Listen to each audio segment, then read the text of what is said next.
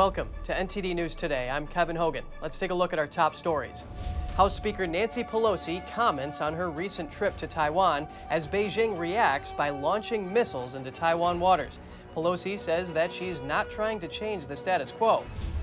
A new report shows that at least 72 fake news sites are spreading pro-China propaganda. Researchers say the campaign is being carried out by a Shanghai public relations firm.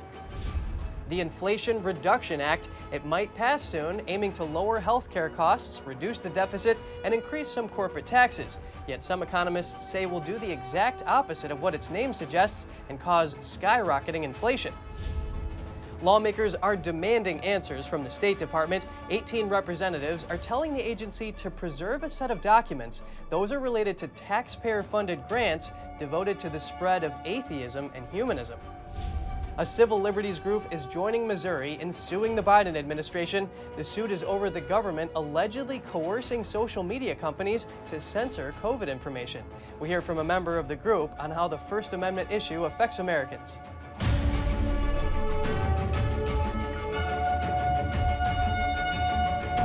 House Speaker Nancy Pelosi is defending her high-profile visit to Taiwan earlier this week. She says it was never intended to change the regional status quo, but rather to preserve peace in the Taiwan Strait. Speaking at a news conference in Tokyo on Friday, Pelosi addressed the Chinese military drills and missiles which went off around the island in the wake of her unannounced but highly anticipated visit. She further vowed not to isolate the self-ruled island claimed by Beijing. They may try to keep Taiwan from visiting or participating in other places, but they will not isolate Taiwan by preventing us to travel there. We've had high-level visits, senators in the spring, a bipartisan way, continuing visits, and we will not allow them to isolate Taiwan. Pelosi's stop in Taiwan marks the highest-level visit by a U.S. official in 25 years, where she met with Taiwanese President Tsai Ing-wen and praised the island's democracy and human rights record. Beijing was quick to condemn Pelosi's trip, which also took her through Singapore, Malaysia, and South Korea before ending in Japan, one of Washington's closest allies. 5 of the missiles fired off by Beijing this week landed in Japan's exclusive economic zone, prompting further warnings from Tokyo that increasing Chinese military activity in the Taiwan Strait threatens both national and wider regional security. China's military exercises near Taiwan have further disrupted key shipping lanes and prompted several commercial airlines to reroute or cancel their flights around the island for the time being. In response to the increasing military action nearby, Taiwanese President Tsai Ing-wen said Taiwan would not provoke conflicts, but would firmly defend its sovereignty and national security. Premier Su Tseng-chang had stronger words, referring to China as the, quote, evil neighbor showing off her power at our door. Secretary of State Antony Blinken has commented on the Chinese regime's military drills around Taiwan. He says they are a disproportionate and unjustified response to House Speaker Nancy Pelosi's visit. The fact is, the Speaker's visit was peaceful. There is no justification for this extreme, disproportionate, and escalatory military response. The United States has conveyed to the PRC consistently and repeatedly that we do not seek and will not provoke a crisis. President Tsai has said the same thing.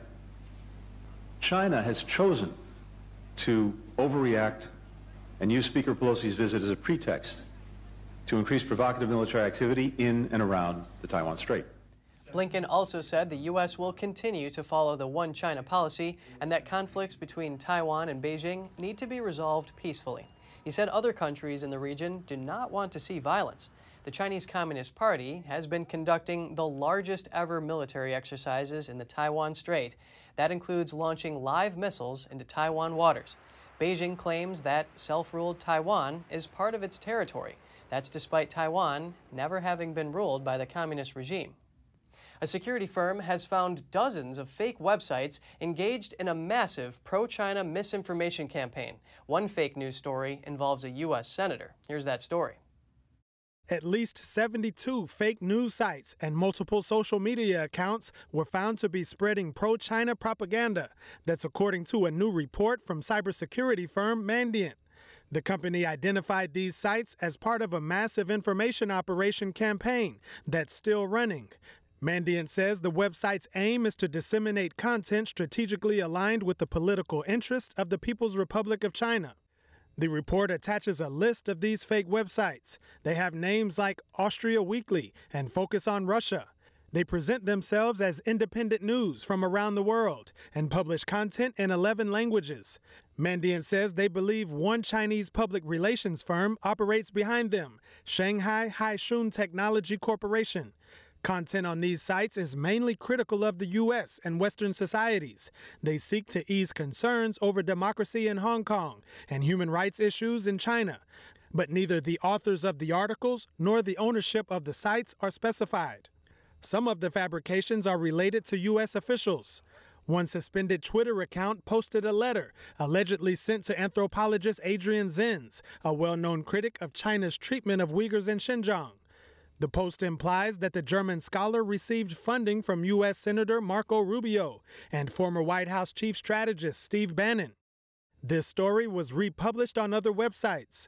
Senator Rubio later confirmed the letter is a forgery. In a statement to Bloomberg, he said, "It is important to expose these networks and that the Chinese Communist Party will continue to discredit its opponents in increasingly sophisticated ways." Although the propaganda campaign was massive, Mandiant researchers note that it hasn't made much of an impact. Meanwhile, FBI Director Christopher Wray testified before the Senate Judiciary Committee about Chinese espionage. This is a problem of massive, massive scale. And to some extent, as a country, we're playing catch up on the threat.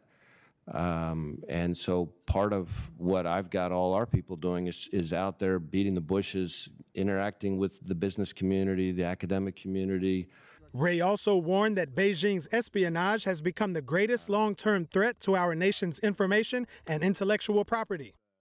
The State Department appears to be promoting atheism and humanism in a recent grant program.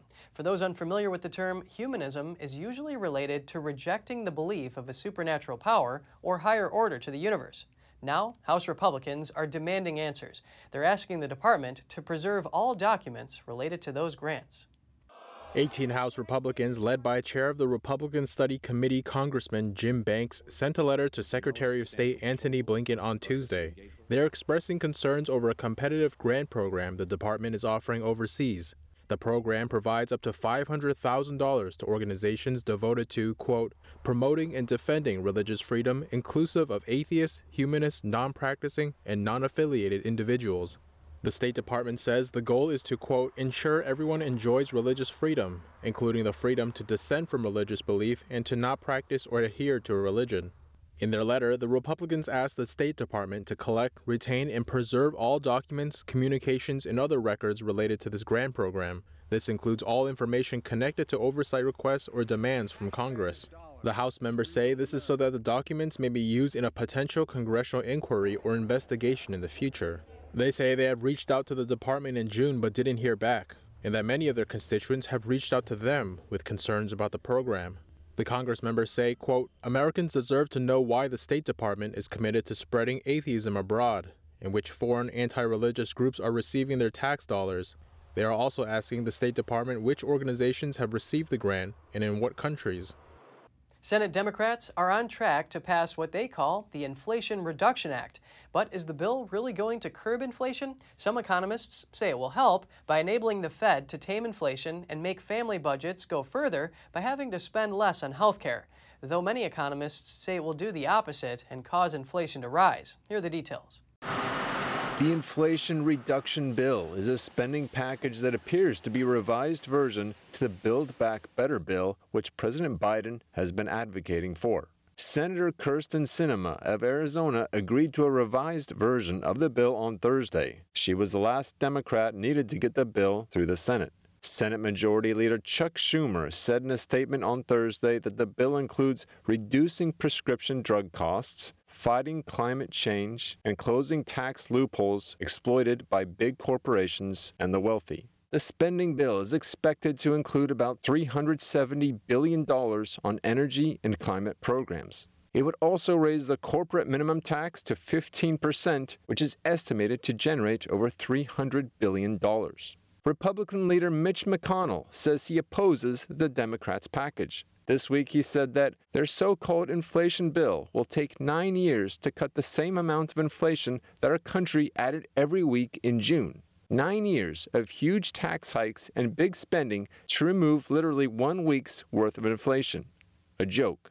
And according to Fox News, 230 economists sent a letter to the White House saying, contrary to its name, the package will actually contribute to skyrocketing inflation. They say the proposed $430 billion in spending would create immediate inflationary pressures. They also criticize the corporate minimum tax, which they say will undercut efforts to restore functioning supply chains. Schumer said the final version of the bill will be introduced on Saturday.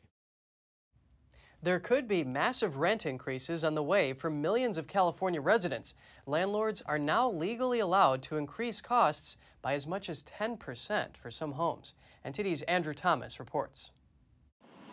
Statewide safeguards to prevent evictions during the pandemic have come to an end. Legislation limits rent increases to 5%. But now that inflation has ballooned, the limit is up to 10%. Ulises Del Bosque is fighting eviction proceedings from his new landlord. I feel a little nervous every time I come to the mail because I don't know if there's going to be an eviction note or a note from the court. Whenever I come to the mail, I come with my nerves on end, too stressed. Juan Garcia has lived next door for 17 years. He too is fighting eviction. That's because he's refused to pay an increased rent rate.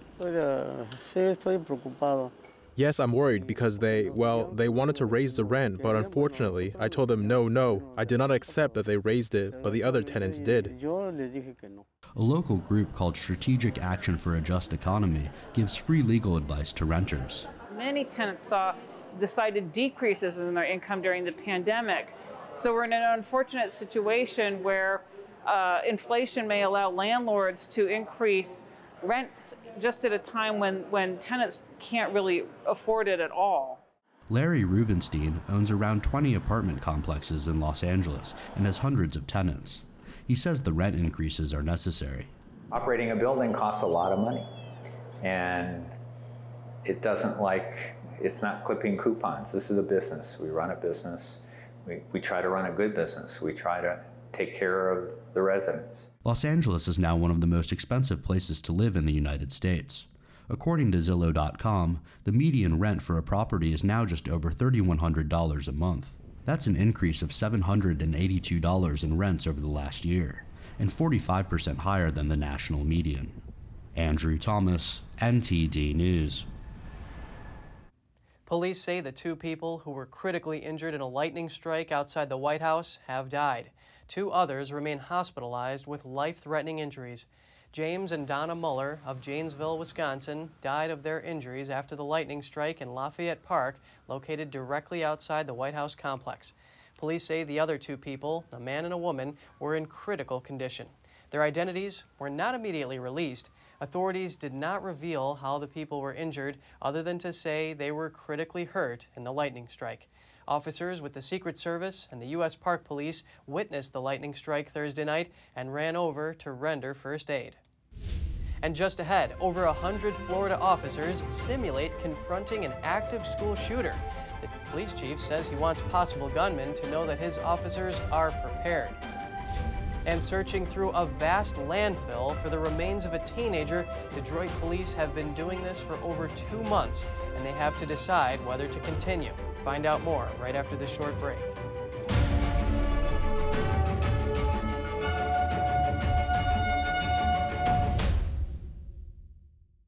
A civil rights organization is joining efforts to stop the government from stifling free speech.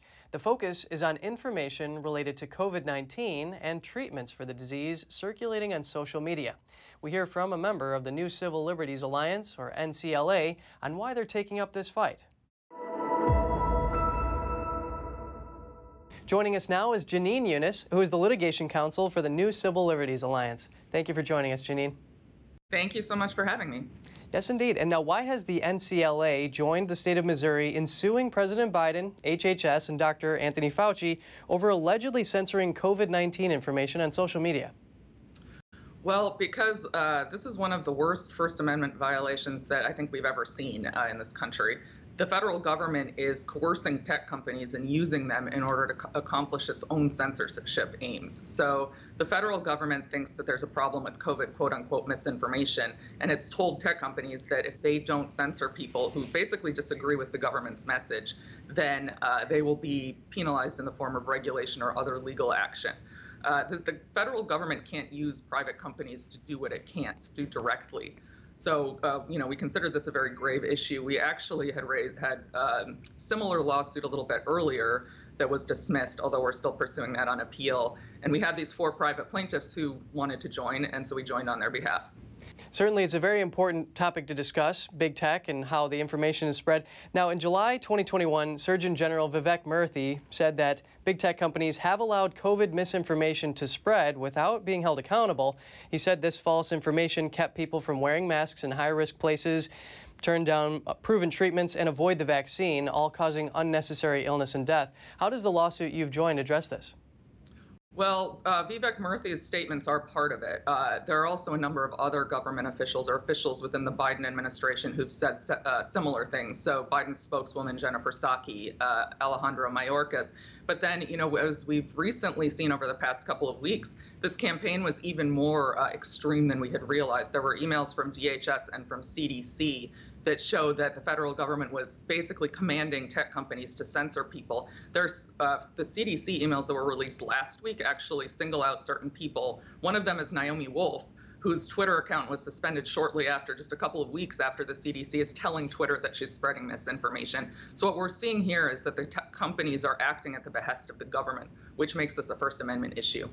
Now, would you say that there are any legitimate false pieces of information that could be classified as misinformation that are spreading that should be taken down? Well, that's a good question. Our plaintiffs, they're great plaintiffs because they're actually, 3 of them are doctors, scientists, who are epidemiologists and work in this area. And everything they've said has turned out to be true. So what the government is doing is censoring very valid debate. The First Amendment still protects lies. So the government can't say that you can't tell lies or spread what's called misinformation. Of course, that's harder to convince people that that's okay. So in your view, that this information should be allowed to spread even if it is false? Well, yes, I would argue that that's First Amendment protected, but our plaintiffs actually, nothing they have said is beyond the pale. They've said things like the studies actually show that masks don't work, are not very effective, which has turned out to be true. They said the vaccines don't stop transmission, that the vaccines have some side effects, that they've never been anti-vax or anything, but they've just made valid points that the American public deserves to hear. And Janine, in your view, what are the harms of the government intervening in this? Oh, there are tons of harms. So if people aren't, this is sort of crucial core First Amendment speech. This is why we have a First Amendment, because the framers of the Constitution recognize the government doesn't hold all the answers, and often they're wrong, and they wield their power in ways that are problematic. So what is happening is we're censoring very valid debate, for instance, about lockdowns and masks. The public isn't able to properly get the information that it needs to weigh in on the policies that we should have. Janine Eunice, NCLA, thank you so much for your time today. Thank you so much for having me. Multiple people were injured after a vehicle drove through a ceremonial parade in New Mexico. A warning, this next story contains graphic video. It shows an SUV barreling through crowds Thursday evening in Gallup, New Mexico. Officials say the vehicle drove down the route where people were celebrating Gallup's intertribal ceremonial parade. According to police, multiple people, including 2 officers, were injured. The extent of the injuries wasn't immediately clear, but police said the victims were all treated at the scene. The driver and others in the vehicle were taken into custody. Officials said early reports of shots fired were unfounded. According to the Navajo Nation Council, no weapons were found in the vehicle. 4 people were found dead on Thursday in the small farming town of Laurel, Nebraska. Police responded to reports of explosions and fires at 2 separate residences in the town. When local police and fire departments arrived at the first residence, they found the first victim. A short time later, a second fire was reported at a home several blocks away, and 3 more victims were found there. Foul play is suspected in these deaths. We will not be releasing the identities of those involved at this time, as this investigation is in the very early stages. A silver sedan was spotted leaving Laurel, located about 40 miles west of Sioux City, Iowa, soon after the second fire. The driver may have picked up a passenger before leaving town, and either of them may have burn injuries. And over in Maryland, video footage shows the moment a waterspout destroyed structures on Smith Island. The waterspout is part of storms that have left 50,000 people without power. Maryland's governor tweeted that people should stay off roads in affected areas. Big damage to structures on Smith Island has been reported, but so far, no injuries have been announced. Fewer than 300 residents live on the island.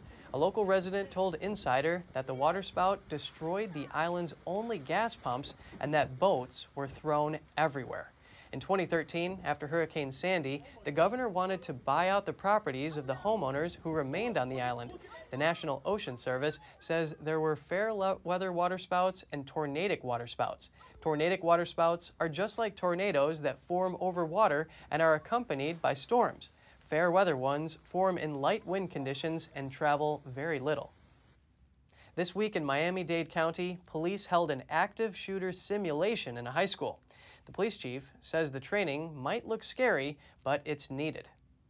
We want the community to know. We want anybody out there who's thinking of causing harm to our students in our schools to don't come in here, because our law enforcement are trained to make them real dead real quick. I mean, and as a parent, that's what I want to hear. I mean, there's no time to negotiate with an active shooter. Simulations were made to appear as real as possible, with blank shots being fired and participants who were screaming. Some of them wore white T-shirts with fake bloodstains on them. The drill included over 100 officers, along with firearms instructors in red shirts. They guided officers into classrooms and gave them tips on how to improve. The training prepares a single person to respond to an active shooter. It trains officers to confront the shooter as soon as they notice the assault, even if they're on campus alone. The drill was held as summer break nears an end and before schools return for a new academic year. And over in Michigan, Detroit police are searching for the remains of a teenager in a vast landfill filled with rotting trash. This is their toughest assignment this summer. Police are searching for the remains of Zion Foster, a 17-year-old who was killed in January. Investigators are certain her body was placed in a dumpster, which was emptied into a garbage truck for a journey to a landfill in Macomb County. Police say they believe they're in the right area, but after weeks of combing through tons of trash, they're losing confidence in the location. Each day, officers have to scoop up roughly 40 loads of trash and inspect them with sharp rakes. They've been digging for 9 weeks. They say they'll soon have to make a call on how much longer the search will last. Zion was a high school senior when she disappeared in January. No one has been charged with her death. New York's Port Authority bus terminal could be transformed into a state-of-the-art facility by 2031. Authorities revealed plans and designs of the makeover on Thursday. The overhaul of the bus terminal is expected to cost as much as $10 billion. The plans call for a new terminal on the site of the existing one. It includes an adjacent staging and storage area for buses when they aren't in use and an enclosed ramp system connecting the terminal to the Lincoln Tunnel. The ramp system will eventually be covered by about 3.5 acres of public green space. About $3 billion for the project will come from the Port Authority of New York and New Jersey's capital budget. The authority will seek federal dollars to help pay for the new terminal. The project will be built on Port Authority land and won't require the taking of private property. And down in Mexico, rescue teams are working to rescue 10 miners trapped inside a flooded coal mine. 5 other miners escaped. The miners became trapped on Wednesday. That's after their excavation work caused a tunnel wall to collapse, and that triggered flooding in 3 wells. Mexico's president says municipal, state, and federal governments are working together to help free the miners. Their rescue effort requires pumping wells to send rescue teams down to the mines. Mexico's president added that investigations into the mine's safety would come after the rescue effort is complete. The 5 miners who escaped the accident received medical treatment. 2 have been discharged from the hospital. According to the Labor Ministry, the mine had no existing safety complaints. It began operations in January. One of Mexico's worst mining disasters occurred in the same state, Chihuahua, in 2006. 65 men were killed and only 2 bodies were ever recovered. The president has vowed to find the bodies of the other victims. And if you have any news tips or feedback for the show, don't hesitate to email us at news.today@ntd.com. Up next, in New Zealand, the head of the U.S. Indo-Pacific Command paid a visit seeking to boost military ties with the island country. We'll have all that and more for you right after this short break.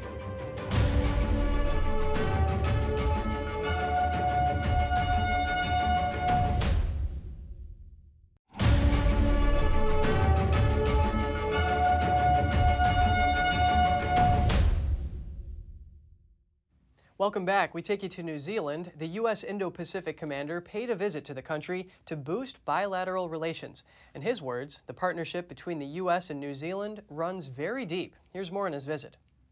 The head of the U.S. Indo-Pacific Command made an official visit to New Zealand. The trip aimed to expand the partnership between the two countries amid Beijing's growing influence in the region.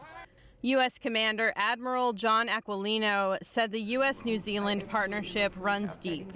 He also noted that the two countries are doing many things together for the peace and prosperity of nations in the region.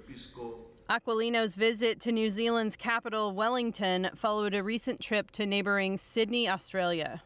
There, he engaged with 27 senior military leaders at the Chief of Defense Conference, discussing ways to safeguard regional peace and stability. He confirmed that the U.S. would continue to operate in the areas allowed by international law, quote, no matter what else you might hear. New Zealand's military is small in size, but Aquilino says the U.S. welcomes all operations with all partners, regardless. The move follows a highly controversial military pact signed between Beijing and the Solomon Islands. The deal has sparked concerns that Beijing could build a military base in Australia and New Zealand's backyard. Recent reports have also revealed that a Chinese state-owned firm was investigating the purchase of a deep-water port and World War II-era airstrip in the Solomon Islands. These developments have put the U.S. on alert. In July, Vice President Kamala Harris pledged to support Pacific leaders in a virtual address to the Pacific Islands Forum meeting. Her commitments include the building of new U.S. embassies and an increase in funding for regional programs. Meanwhile, the Solomon Islands Prime Minister has continued to deny that the Chinese regime will establish a military base in his country. Australian lawmakers and their staff have been advised to get 2 phones to keep work and social media use separate. That's amidst widespread security concerns over TikTok. The Australian Financial Review says an Australian intelligence and cybersecurity agency issued the warning. The agency reportedly said some social media apps are over-collecting data and constantly demanding access to users' contacts, location, and other apps on the device. A white paper on TikTok investigations published in July reported that TikTok tracked GPS location on Android devices at least once an hour and kept asking for contact information even after users initially denied access. The agency advised members of the Australian Parliament to use a separate phone for social media. Most Australian members of Parliament have Facebook and Twitter accounts, and TikTok has also become an important platform in election campaigns. TikTok has drawn particular attention in the West because of its ties to the Chinese Communist Party. A British industry leader confirms that UK companies are leaving China. Let's take a closer look at why and what's driving the shift. British businesses are cutting ties with China, reportedly because of concerns tied to rising political tensions.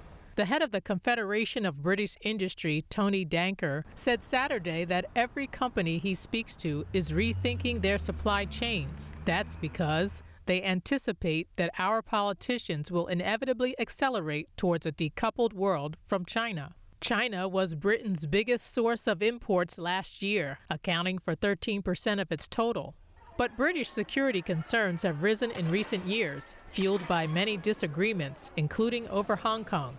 Last week, the head of the UK's intelligence service said China has become the country's top security concern over counter-terrorism. Britain has also increasingly blocked Chinese takeovers of companies on national security grounds. On top of that, the remaining candidates for UK Prime Minister have said they intend to take a tougher line on China. Back to Danker, he mentioned U.S. influence has also played a role, noting how growing U.S. concern about China has made British companies more wary about being dependent on Chinese suppliers. And just ahead, Russia says it's ready to discuss a prisoner swap in private that includes basketball star Brittney Griner.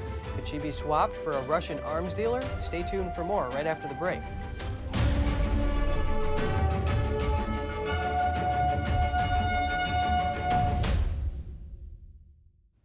Russia said today it was ready to discuss a prisoner swap with the United States in private. It comes a day after a Russian court jailed U.S. basketball star Brittney Griner for 9 years for a drugs offense. Russia's foreign minister said Putin and Biden had already agreed on how to discuss prisoner exchanges. The U.S. says Washington is prepared to engage with Moscow through the established diplomatic channels. Secretary of State Antony Blinken said Griner's conviction highlighted her wrongful detention, and he said it and further compounded the injustice that Russia had done to her. The Kremlin has remained tight-lipped on the prospect of a swap. It said if prisoner exchanges were discussed in the media, they would never happen. A Kremlin spokesman declined to comment on the court's ruling on Griner.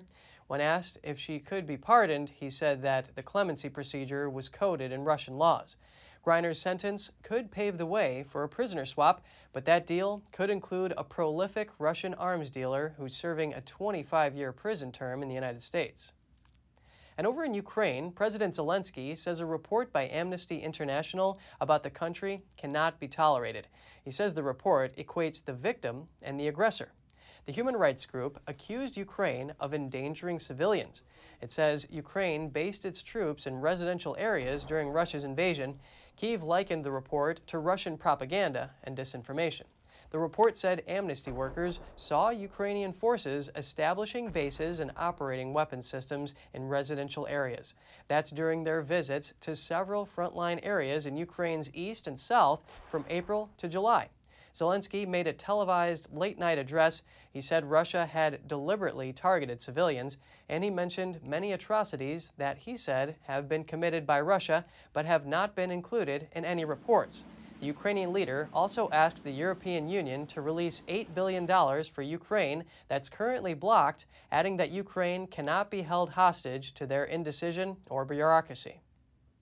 The UN nuclear chief has issued a warning. He says the Russian-controlled Zaporizhzhia nuclear plant in Ukraine is completely out of control. The International Atomic Energy Agency issued an urgent plea to Russia and Ukraine. They want experts to visit the complex to stabilize the situation and avoid a nuclear accident. For any nuclear facility to operate normally and safely, there are a number of principles and norms that must be observed. And when we look at the situation, the very unique situation we have in Zaporizhzhia, we see that most of them, if not all, are being violated or not observed or not followed. Grossi said the situation at the plant in southeastern Ukraine is becoming more perilous every day. Russian troops seized Europe's largest nuclear power plant in early March. Grossi said he's concerned the structure may have been damaged by ongoing shelling. At the beginning of the war, reports of shelling at Zaporizhzhia shocked the international community. Ukraine and Russia continue to accuse each other of attacks on the plant. This week, Secretary of State Antony Blinken called Russia's actions around the plant the height of irresponsibility. He accused Moscow of using it as a nuclear shield in attacks on Ukrainian forces. A mass exodus of Western firms from Russia due to sanctions has provided an unexpected boon for its domestic businesses. One local company is hoping to take up to 50% of the soft drink market in a few years' time, following the expected exit of Pepsi and Coca-Cola. NTD's Trevor Piper has more. As the world's largest soft drink producers suspend their operations in Russia, a domestic player is hoping to increase its share of the £7 billion market. The company, Chernogolovka, named after the town outside Moscow where it was founded, makes snacks, bottled water, herby lemonades, energy drinks, and since May, its own brand of cola. The soft drinks producer is more than doubling the size of its business this year and expects to reach 30% market share within 2 years from less than 9% at the end of 2021. Due to possible exit of Western companies from Russian markets, we were, we are, and we will be the main Russian beverages producer. We hope to become the leaders in the beverages market of the Russian Federation, and we are working on it. We have significant ambition. We want to get around 50% of the Russian soft drinks market. Coca-Cola and Pepsi both suspended their operations in Russia after the war started. Both companies' drinks remain available to buy for now, but are expected to disappear over time, leaving an opportunity for local manufacturers to step in. To meet the anticipated ramp-up in demand, the local company is building a 40,000 square metre production plant. In fact, we have been planning to produce cola and to enter the cola market before Western companies announce their exit. Some additional demand has come from fast food outlets. Chernogolovka started supplying soft drinks to the Russian outlets of Burger King and KFC in April. It's in talks to do the same for Vkusno and Tochka, the renamed chain of McDonald's restaurants that opened after Russia's McDonald's was sold to a local licensee. Like all Russian companies, Chernogolovka faced supply headaches after Western governments and companies targeted Russia with sanctions. The Moscow regional government pushed for its inclusion in a list of companies producing crucial goods, which allowed it to get preferential treatment from lenders. Trevor Piper, NTD News. If you have any news tips or feedback for the show, don't hesitate to email us at news.today@ntd.com. And coming up, an ancient site in Rome has just opened up to visitors. It's a private home inside the baths of Caracalla, and there are frescoes never seen before. And Cyprus opens its first underwater archaeological marine park near the ancient site of Amathus, allowing visitors to explore ancient ruins on the seabed. Find out more right here on NTD News.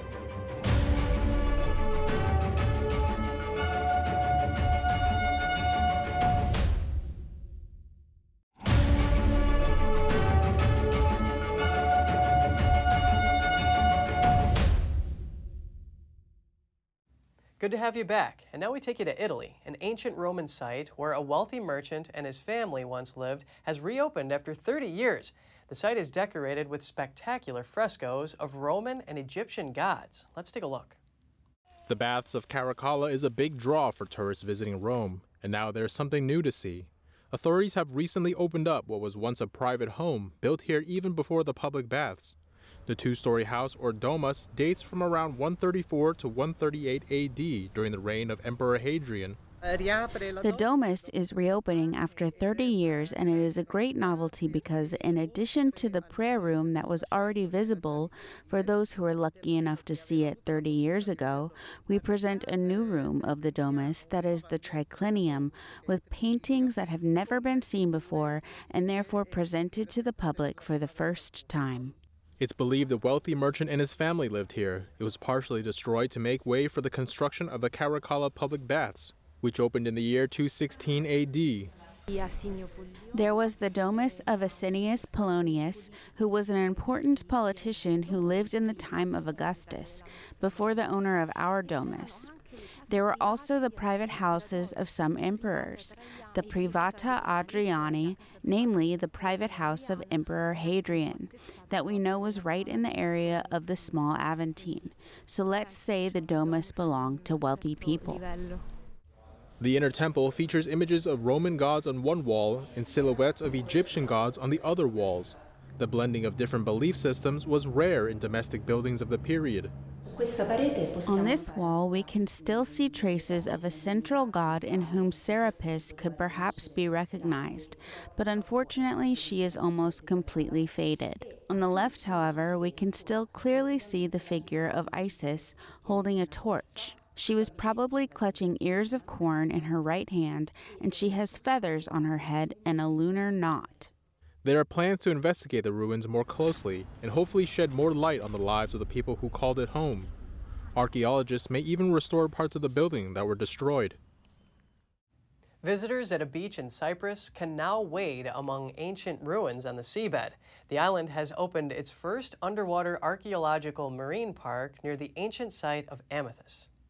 Swimmers can see the structures of the ancient harbor as they dip below the waves. The site dates from the Hellenistic period of the 4th century BC.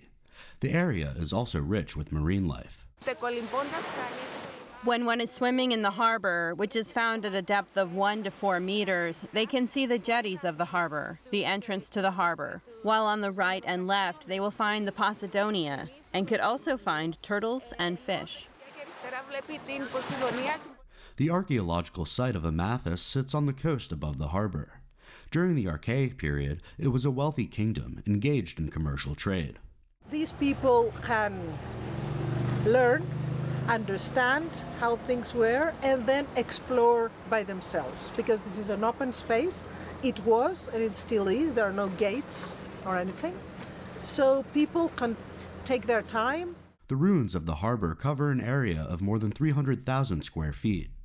It's very well preserved, and harbors are, at the core of them, simple constructions. So you can really paint the picture by seeing the monument, and you can really understand how it was built and how the people saw it at the time. The first excavations on the harbor took place in the 80s as part of broader research into the area. We didn't come as researchers, but we came to find ways to convey to the public all this knowledge that we had and help visitors, swimmers and pedestrians, to understand the landscape. Experts believe the harbor was constructed between 312 BC and 294 BC, when Cyprus was the focus of conflict between two successors of Alexander the Great. It was probably constructed as a naval base because of its narrow entrance, but experts say it could have been used for commercial purposes as well. Andrew Thomas, NTD News. Parts of the Great Barrier Reef have recorded its highest level of coral cover since monitoring began 36 years ago. The Australian Institute of Marine Science ran a survey. It found that the average hard coral cover in the upper and central areas of the reef had increased by about a third. The Institute's survey examined 87 reefs from August 2021 and May 2022. It's a rare piece of good news for the world-famous reef, which underwent its 6th mass bleaching event in March. Bleaching is a result of warmer than normal water temperatures that triggers a stress reaction from the corals, and it can take nearly a decade to recover from it. The Institute's CEO said the increase in coral is a sign the reef could still recover from mass bleaching. An Australian Marine Conservation Society official said while the report is a sign of progress, the reef remains at risk. And still to come, many Cuban baseball players leave the country to play abroad as the communist-run island continues to contend with an economic crisis where long lines for essentials are the norm. Find out more after this short break.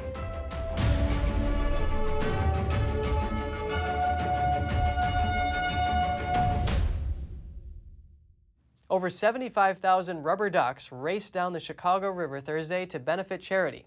The annual event is coordinated by Special Olympics Chicago, and this year they raised nearly $333,000. There were more than 75,000 rubber ducks sponsored. The sponsor of the duck who wins gets a new Chevy Equinox. Other prizes include a Royal Caribbean cruise and $2,500 in cash.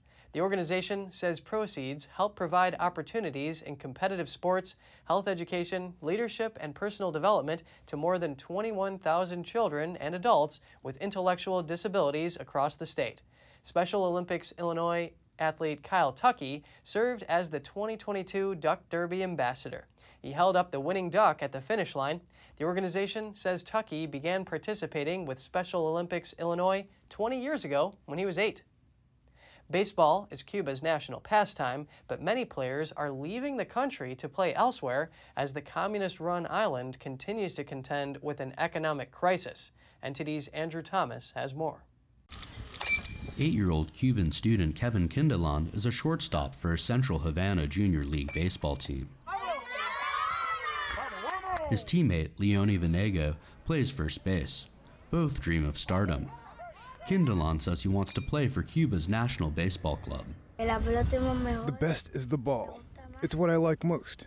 I like to take the gloves and put on the helmet. Venego says he wants to follow in the footsteps of his favorite Major League Baseball player. I want to be like Yuri Gurriel because he's good and plays as first baseman like me. Cuba's economy shrank 11% in 2020 and has only inched upward since. Long lines for food, medicine, and fuel are the norm. Many young players are no longer as motivated by communist ideology or love of country. Coach Nicolas Reyes has seen more than a dozen of his players sign contracts in leagues outside Cuba. I trained around 12 players in Major League Baseball, and now 3 more have been signed on.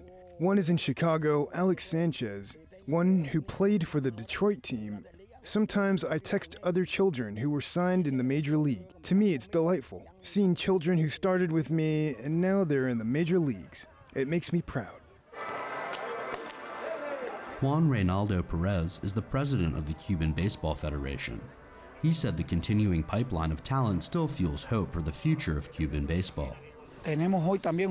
We've contracted players in our federation in different leagues with high quality and others who are not signed in by the federation but who are playing in different leagues around the world, including the MLB, where Cubans are prominent. For this reason, we say Cuban baseball still has high quality. According to U.S. Customs and Border Protection, there has been an exodus of more than 157,000 Cubans to the United States since October. Andrew Thomas, NTD News. Gut health is a way of describing the bacterial population in your digestive system, your microbiome. Let's find out what you need to get your gut health back on track. Here's Gina Marie, who brings us Strong Mind and Body.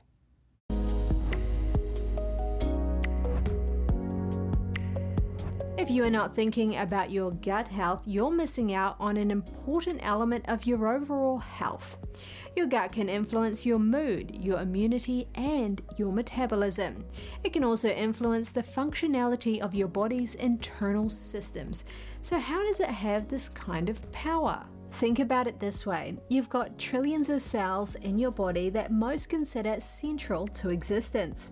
Well, gut health is really a way of describing the bacterial population in your system, your microbiome. You actually have far more bacteria and fungi living inside you than the number of your actual cells. So how do you make sure you've got the best bacteria to keep you feeling good and healthy? Make sure you're cultivating the right kinds of bacteria and that you are feeding them adequately. Your genetics certainly play a role in your microbiome, but that's not the only factor involved. You've got the power to control what bacteria populate your gut and how they either build or diminish your health. Prebiotics and probiotics play a huge role in gut health. Probiotics are literal living bacteria that you can eat to improve your gut system. Prebiotics are the things you eat that actually feed these bacteria to help them thrive.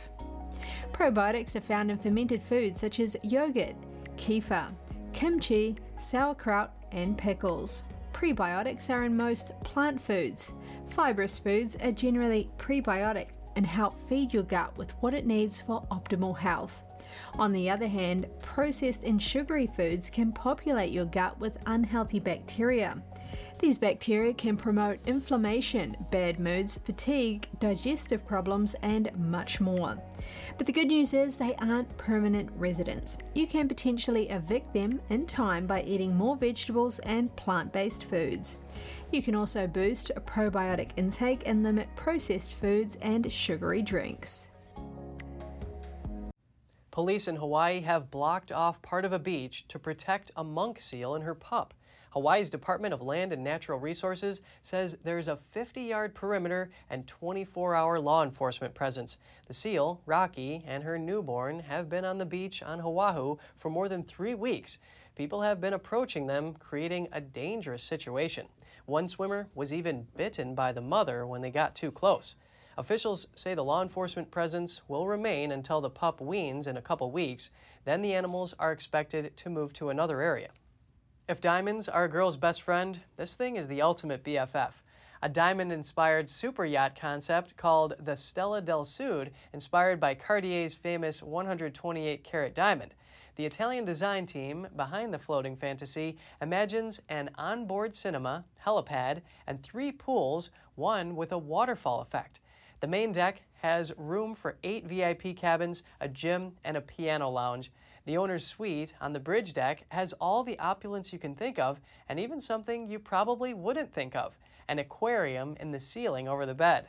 Right now, the Stella del Sud is just a design, and the team who came up with it has been pretty tight-lipped about any further development, so who knows if this jewel will get its chance to shine on the open ocean. Thank you so much for joining us. We're going to put our email address on screen. We'd love to hear from you. For podcasters, that's news.today@ntd.com. Until next time, Kevin Hogan, NTD News, New York City.